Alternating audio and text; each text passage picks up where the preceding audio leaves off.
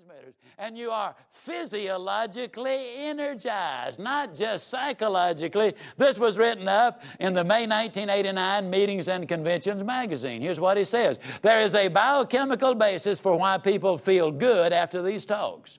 Something in hearing about success gives us an emotional charge that releases those chemicals into the bloodstream, and that makes the body function better.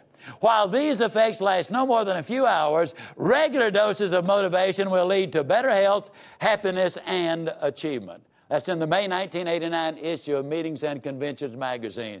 Now, the reason I do all of my recordings in front of live audiences, and the reason we insert the humor in there as much as we do, is because we want to get those endorphins and the dopamine and all of those other things in there flowing, because they literally physiologically energize you. People are always telling me, where on earth do you get that energy level? Well, let me tell you, first of all, to the very best of my ability, I practice what I preach. What do you call somebody that practices one thing and preaches another? Hypocrite.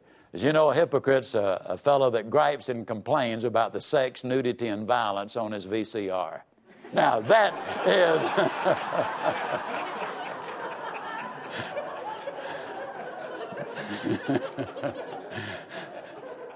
a hypocrite's a fellow that just simply is not himself on Sunday, I get so ticked. A lot of people, they say, I'd go to church, but ain't nothing but a bunch of hypocrites down there.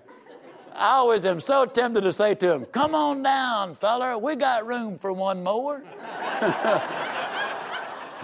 Besides, if a hypocrite is standing between you and God, that just means a hypocrite's closer to God than you are. Well, anyhow, the activity that goes on in your mind, you remember I've been saying several times, you can have everything in life you want if you'll just help enough other people get what they want. Dr. Tennant says, listening to tapes early in the morning will jumpstart the flow of serotonin. Now, serotonin is the feel-good neurotransmitter. That makes you feel good about yourself. It generally doesn't hit the system full force until about 10 o'clock in the morning. There's another way to jumpstart the flow of serotonin. That's do something really nice for someone else. It's amazing how good you feel about yourself when you do something really nice for somebody else. I'm talking about a philosophy that's other people-centered. I'm talking about a procedure that works. I'm going to make this statement. If I could not replace my cassette player in my automobile, $50,000 would not buy the one I have. I would prefer to drive a used Volkswagen with a cassette deck. You've invested your money in the tapes. You've invested your time. I really encourage you to listen and listen carefully. I close with a story. As I've already told you, I was raised down in Yazoo City, Mississippi. We lived next door to some rich folks during the Depression years, and I was over there for lunch one day, as I tried to be every day. And don't misunderstand, even though there was a depression going on, we certainly had plenty to eat at our house. I know we had plenty because if I ever passed my plate, they'd always tell me, I know you've had plenty. So I know we had plenty. On this particular day, the cook brought the biscuits out, and this is not an exaggeration. The biscuits were not as thick as my wristwatch.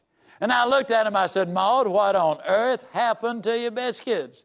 She ran back, gave that big old tummy laugh, and said, well, I'll tell you about those biscuits. She said they squatted to rise. But she said they just got cooked in the squat.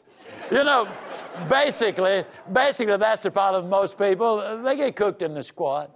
They're a half a mind to do it, or they're going to do it, but they never take that first step. That's what I'm really saying. How many times you ever seen somebody and they get excited about something but say, it's about time for the kids to get out of school, and we're going to a lot of parties and so forth. Well, the kids get out of school, and then, man, I'll really get involved in it. The kids get out of school, and they say, well, I didn't realize it, but I got to take them even more places now than I did at the end of school when I had all the parties going. Wait after the kids get back in school, I'll have more time. Then I'll really get involved in it. Kids get back in school, and they say, well, for the first time in 17 years, dear old Central High's finally got a winning football team, and he got to support the kid. Wait till football season is over, and then, man, I'll really get involved. Football season, then they say, well, here it is, Thanksgiving and Christmas and New Year, and people don't want to be bothered this time of year with all that stuff. Man, wait till after the holidays over, then, man, I'll be ready to go. Oh, now, wait. No, I know exactly what you're